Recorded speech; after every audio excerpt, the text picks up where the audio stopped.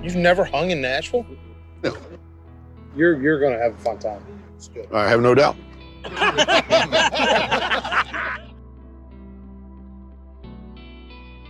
Welcome to Friends of Anthony Bourdain.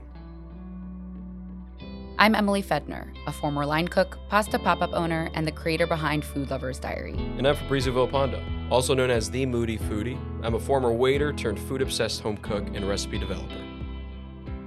You might be familiar with the Friends of Bourdain Instagram and TikTok account. That was started by our producer as a way of keeping Bourdain's legacy alive. So this is about you, his fans. We want to continue the conversations about Tony's travels. So that's why we started this podcast, actually, as fans ourselves who are inspired by Bourdain.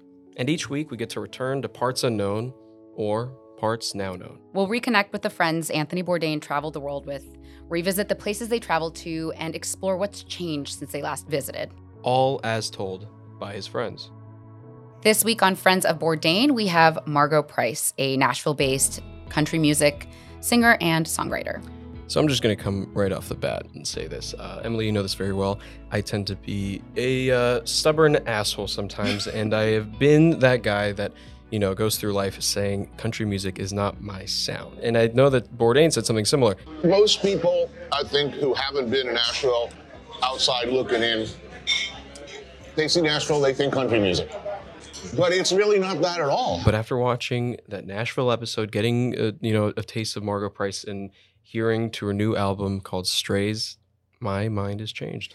Well, I think that a big theme of the Nashville episode, and specifically Margo, was, like you said, Anthony Bourdain also felt like he didn't like country music, but Margo's sound is really different. Her story is really different, and that episode was really emotional because they both addressed their struggles with mental health, both very, open and authentic about that, which is unique. Also, I've never been to Nashville, so we got to get some recs. And that is definitely one of those episodes in the United States where, upon watching it, I was like, I kind of want to go to fucking Nashville as soon as possible. I mean, I really had no idea. I mean, even with the food and, like I mentioned, with the music, you have your preconceived notions of the culture of a place, and I was completely wrong. Sometimes I think our preconceived notions of cities in America are even stronger than our preconceived notions of other countries and places that are lesser known to us here in, America. And Nashville is one of those places because it does have a certain reputation and vibe about it, but Nashville's more than country music and hot chicken. And I think that this episode was really a cool inside look into this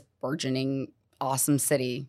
No, absolutely. I mean, and that's why we love Tony, because he really just shattered what we used to think about a certain place, and we got to see it. And, he meets incredible people like Margo Price. So I'm really excited to hear what she has to say, give a little bit of perspective upon her friendship or Nashville in general. Whether she would like to be called this or not, she was a really good representative of authentic Nashville. So we're super excited to speak to her. So let's have Margo Price on, another friend of Anthony Bourdain.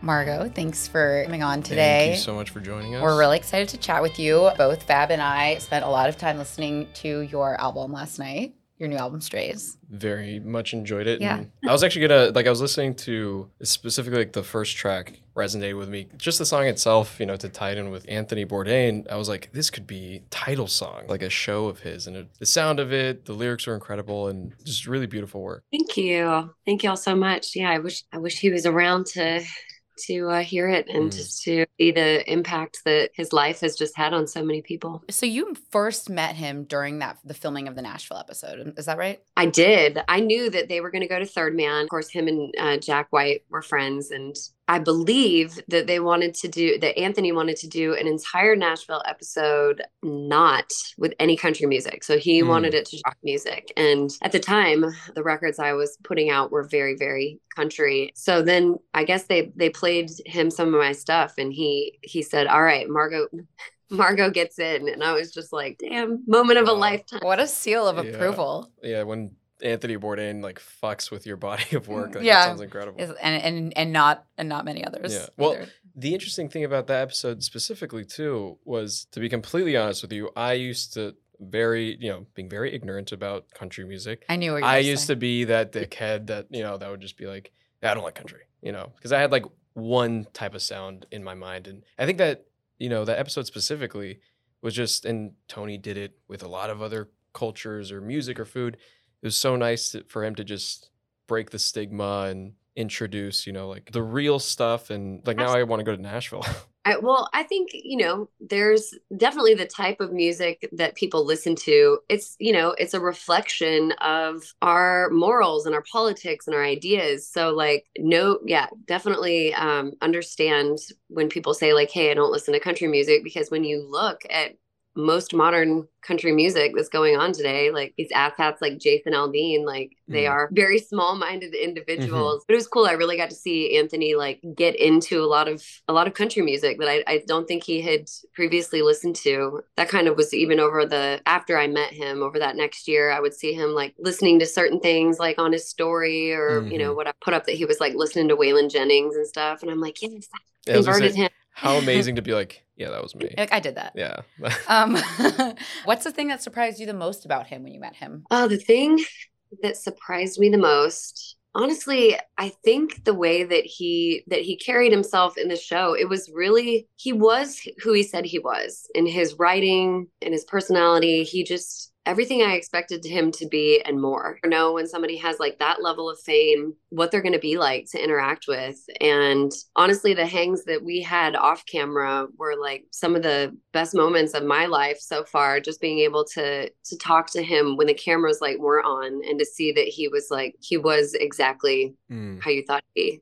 Very authentic. Yeah, just like he was unafraid to be himself, like flaws and all. I think that was just what was so refreshing about him. And that's why so many people gravitated towards him. Yeah, I don't think I had ever been like more nervous to meet anybody. And like, I've hung out with some really cool people, but when we initially, we were like, well, maybe we should go out to a dinner with him. We suggested a few places. And then, we were mentioning to the producers, like, well, my husband, Jeremy, he's worked in like every restaurant in Nashville, and like, he could just cook you a meal and you could just come to our house and we could sit around the fire pit and like play music. And they were like, we love it. And then as he was getting ready to come over, like, we were just having a panic attack. We're like, why are we cooking for Anthony? Yeah, I was gonna say, was your husband like, babe, how about we just go to a fucking restaurant instead? You're like, thanks for volunteering. Yeah. Oh my God. Yeah, that must have been nerve-wracking. But he was always really vocal about how his favorite aspect of like, he loved a home cooked meal, because someone like him, he's been to every restaurant ever. I mean, he can fuck with a tasting menu per se, just like he could fuck with a backyard fire pit home cooked meal, and loved them both the same. Probably like the home cooked meal better. I would assume. Yeah. I would too. Yeah. What was his like sort of feedback with the dinner? Because watching the show, he's very honest with the food. Yeah. So we were just in a panic before he showed up. I was like cleaning like a maniac and trying to like assist Jeremy in the kitchen. And he loved the pimento cheese. We made Jeremy's mother's like recipe of pimento cheese, which is obviously very Southern. And we made biscuits from a recipe place in town is called the Loveless Cafe, like homemade biscuits. And then we also did like a short rib. The thing about short rib is that it has to be timed like perfectly, because let it sit too long, it's like a muscle and it congeals. And that was like the biggest thing, was just, they were like, okay, he's coming. Oh, wait, no, he's going to be 20-30 minutes later. And so I had to like fire like another short rib up. But I'm literally feeling the secondhand anxiety of that. It's like you're not just cooking, but you're also dealing with like a shoot day. Yeah, he was very complimentary. He ate all the food and he seemed to really love it. And then what was incredible is that, we made all these like cocktails and they stayed and hung out. And then like, once the shoot ended, I mean, it was probably like, I don't know, 11 p.m., midnight or something. Like they ended up hanging out at our house and just like drinking and eating until 4 or 5 in the morning. At that point, probably like, okay, if they didn't like the food, they probably would have like left by now. Yeah, I'm not like as good of a cook. It was my job to like do the cocktails, and I did like a vouqueray, and then I believe, because I wanted to do a vouqueray because it's like bourbon and, just tying in with the South and everything. But I was on a really big like mezcal mule kick. Ooh, good choice. All night. And I was really happy that he liked the cocktails. Want to travel the world like Anthony Bourdain? This episode of Friends of Anthony Bourdain is sponsored by Monos. Monos is an award-winning travel and lifestyle brand that makes timeless, premium goods for the mindful traveler. Their collection of luggage, bags, clothing, and accessories is designed with intention, crafted with care, and made to last. Bourdain famously said, "Travel isn't always pretty. It isn't always comfortable. Sometimes it hurts. It even breaks your heart. But that's okay. The journey changes you. It should change you." Monos designs their products with a mindful traveler in mind, those who journey with an open heart and open mind, those who believe in being receptive to other cultures and other people, and also being open and receptive to the moment that's right in front of them, those who choose to explore places near and far with wonder and curiosity, with gratitude and graciousness. Monos is inviting listeners of the Friends of Bourdain podcast to learn more about their story and experience their collection of premium travel goods firsthand, and for a limited time are offering 15% off your purchase at monos.com using the code Bourdain15. Something you said earlier, I was just thinking about that. You were saying, he was really authentic and he wasn't scared of his flaws. Mm-hmm. And I think that's maybe one of the reasons he liked you so much and gravitated towards you, because it's really clear that you don't shy away from your flaws and you're open about your struggles in the past. Did you guys speak about addiction or any of your commonalities in that world when he was in Nashville? Well, kind of during that time, I was on a pretty big tear when he came through, and my substance abuse career has been long and arduous and up and down and hot and cold. And I was in a really good place with my career at that time, and I felt like my drinking wasn't as abusive. We talked a lot about not fitting in our industries. He gave me some really good advice that I took, and I have not looked back. He was like, so you're just kind of, starting to get some fame and some fans and everything. He's like, let me tell you something that I wish someone would have told me a long time ago. Don't accept drinks from fans. He's like, just don't do it, because you're never going to be able to drink all of them. And he's like, hey, you're a woman, you don't know if it's safe or not. He just was like, just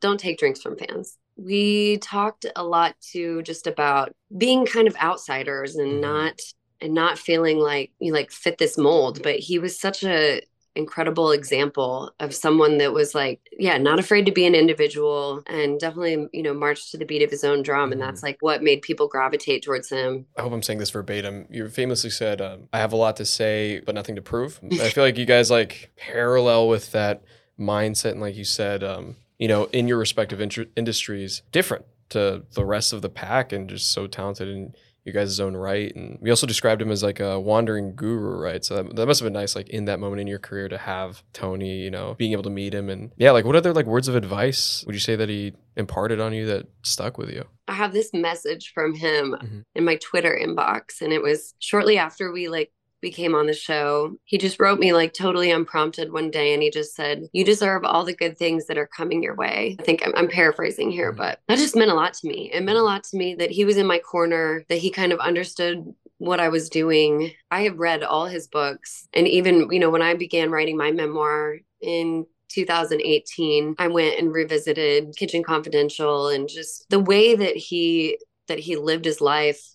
It was inspiring and absolutely affected everything that I do going forward. And, I think that his death it was really, really hard to understand, obviously for so many people. And I still go back in my head and think maybe he was speaking out about Trump. He was speaking out about Harvey Weinstein. And, there's times where I still doubt it. And I want there was foul play, because it's just so devastating. Also knowing that he did struggle with the things he struggled with. That is kind of one of the things in my life that, I have children as well. And I knew that I absolutely could not continue to live the way that I was living. And so in his absence, I carry on just some of that, because I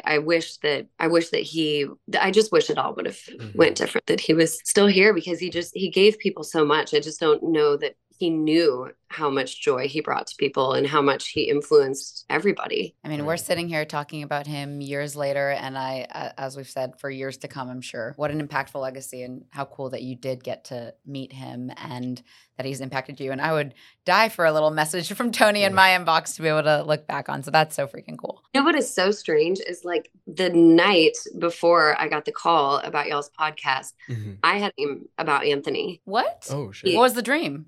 He came to me in my dream, and he seemed really happy, and he was like, I'm just checking in on you, just saying hello. But it was very surreal. It was I wasn't aware in my dream that he wasn't here anymore. And then woke up the next day, and I was telling my managers about it. It was the day before my album was released. I was I had a dream about Anthony Bourdain last night. And they were like, are you kidding? Because just got a message about going on the podcast for Bourdain. I was like, well, that is absolute kismet. I hope that means he would approve. I was going to say, thank you for sharing that with us, because that is a beautiful sign, I would say. My mom always talks about dreams and the meaning of dreams. So I think that Alla Fedner would say that's a really good sign. Yeah, like this for us, I mean, I know this isn't about me. It's a full circle moment. To keep it short and sweet, it's a full circle moment. The reason I started cooking and the reason I have the career I have now was literally Kitchen Confidential. And now we're talking about him. And it's like a beautiful thing. And it's such an honor to hear you got to meet him firsthand, your experience and how he influenced you. And he will live on as we can see. I actually have a question for you about Nashville. I've never been, although I'm from Columbus, Ohio, so not too far. Out of the spots you guys visited or maybe spots that weren't visited on the show, what are your favorite spots in Nashville to go eat? Absolutely. There's a place called The Continental. It is phenomenal. It is ran by Sean Brock, who's he was a friend of Tony's as well. And every single restaurant that he puts together is just like every detail, everything. There's another one that he just started in town as well. It's called the Audrey. And isn't that his grandmother? Yes. I'm a big fan. Fangirling. Right. I'm like, you named your restaurant after your grandmother. Like both of them, they like the prime rib at the Continental is just, and I don't eat a lot of meat anymore as I'm like nearing 40, but sometimes I think it's like Tony's words of wisdom and advice ringing in my head that's like keeping me from going completely vegan. I know. What he famously said in Kitchen Confidential, he was like, a life without offal and like foie gras. He was talking about certain meaty things. He's like, a life without these things is not worth living. I tend to agree, although my older sister's vegan, my twin sister is a pescatarian, and I give them a lot of shit. I'm like mostly pescatarian, but like, okay, there's this French place that opened up in Nashville as well that is so cute. It's very unassuming from the outside. Like, I know that Tony would have loved this place because it's just down to the detail. It's a family that moved from France to Nashville. It's called Once Upon a Time in France. Their foie gras is amazing. I mean, they do it all exactly the way that it has to be done. And you can't make reservations. You just have to come in. But they have an incredible wine selection. They have their duck. It's perfect. I think that we should go to Nashville. I think this is our sign. Should we take the show on the road to Nashville? Absolutely. We'll be perfectly clear. No one would have ever associated Anthony Bourdain with a vegan lifestyle. And he was definitely also not known for being a health-conscious chef. Right. He certainly did not maintain a plant-based diet. But, and there's a huge but here, he did have a true passion for all things ingredients, sourcing, freshness, and how things are made. That's why we wanted to partner with Sakara for this podcast. Sakara delivers science-backed, plant-rich nutrition programs and wellness essentials right to your door. Their ready-to-eat meals are nutritionally designed to deliver results from weight management and eased bloat to boosted energy and clearer skin. And on top of all of the nutritional benefits, their food just simply tastes really good. Yeah, it's fresh and tastes unlike any other at-your-door meal.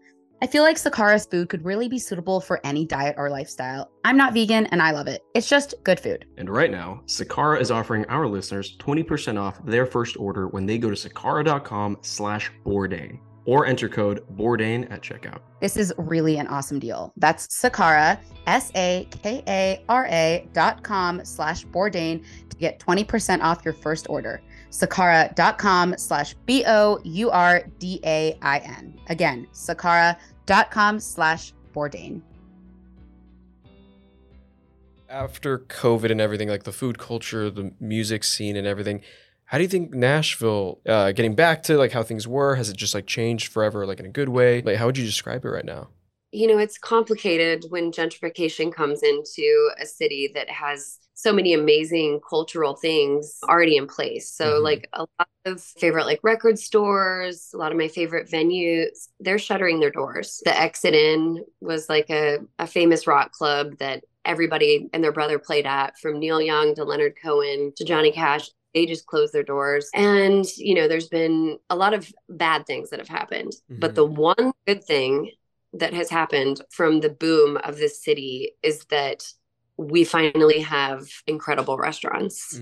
The Optimist is another place that is just like, they fly in their seafood. You can go get like fresh oysters. I mean, of course, it's not going to be like as fresh as if you're on the coast. But I mean, I'm telling you, like night and day from when I moved here 20 years ago. There's like a little taco place. It's called Redheaded Stranger. It's super cute. That's a cute name. Mhm.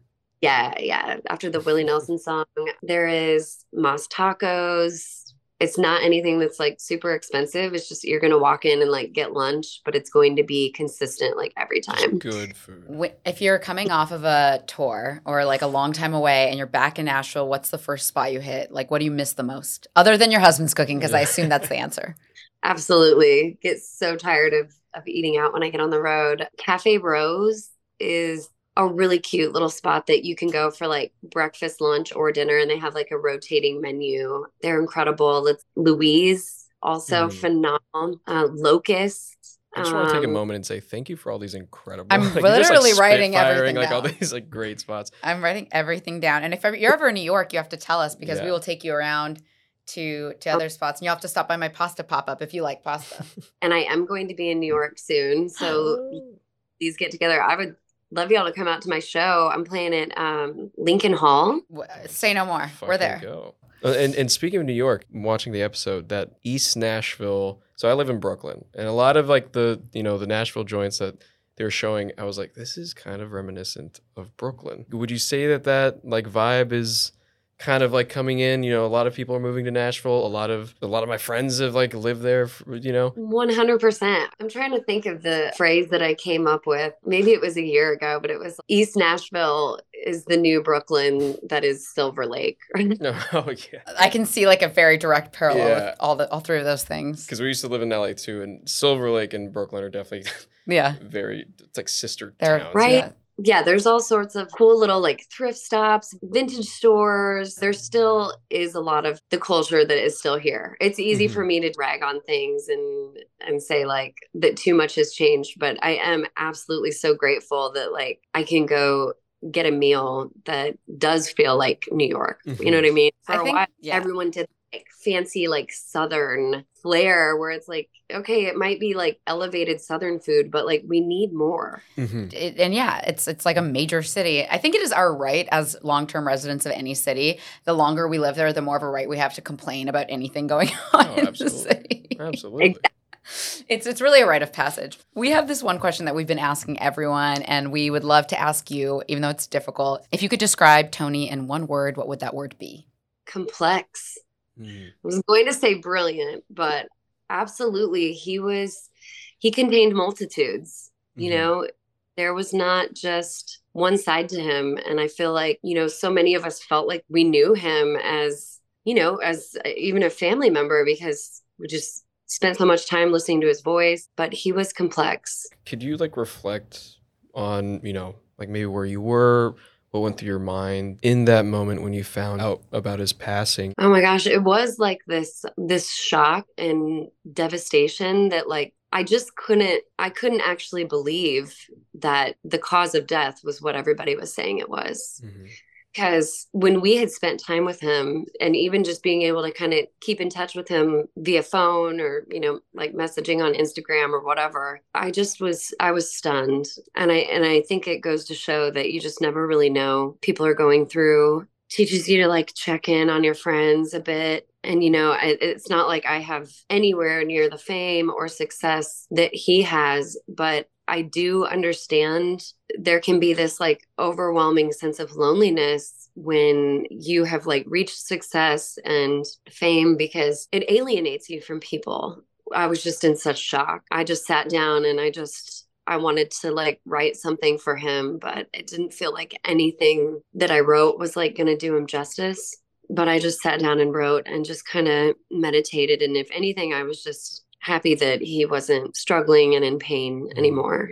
Thank you for sharing that with us. It's definitely a difficult thing to reflect on, but thank you for sharing. And thank you for sharing everything and for giving us an arsenal of restaurants to visit next time we're in Nashville. We really appreciate you taking the time, and we hope we're going to see you at your show in New York. Absolutely. And actually, I'm like, maybe just to end on a bit of a brighter. Oh, yeah. Of course. One other memory that I have is that, and maybe I won't say this person's name. There was another like TV kind of celebrity chef. I already know who it is, but continue. Yeah, my husband was like, so what do you think about so-and-so? And he's like, oh man, he's like, I don't even have to think about him at all. And what a good fucking answer. I'm going to use that. I don't even have to think about him at all. And then like shortly after Anthony's passing, well, it was probably like 6 months or something, I got invited to dinner with this other, and I was like, no fucking way in hell am I gonna go. I'm good. I already dined with Anthony Bourdain. I don't need to. You're loyal. Well, thank you. That's hilarious. And hey, thank y'all for carrying on such an important legacy. Thank you for sharing with us that a dream you had. That just makes this more special. I take that as a good sign. Yeah. To be visited in a dream by Anthony Bourdain is never a bad thing. Thank you so much for listening to this episode of Friends of Anthony Bourdain. Friends of Anthony Bourdain is produced by Haley Drosnin of Hey Now Media and Brandon Brown. Subscribe today on Apple Podcasts, Spotify, or wherever you listen to your podcasts. Follow along on Instagram and TikTok at Friends of Anthony Bourdain. And don't forget to visit friendsofanthonybourdain.com.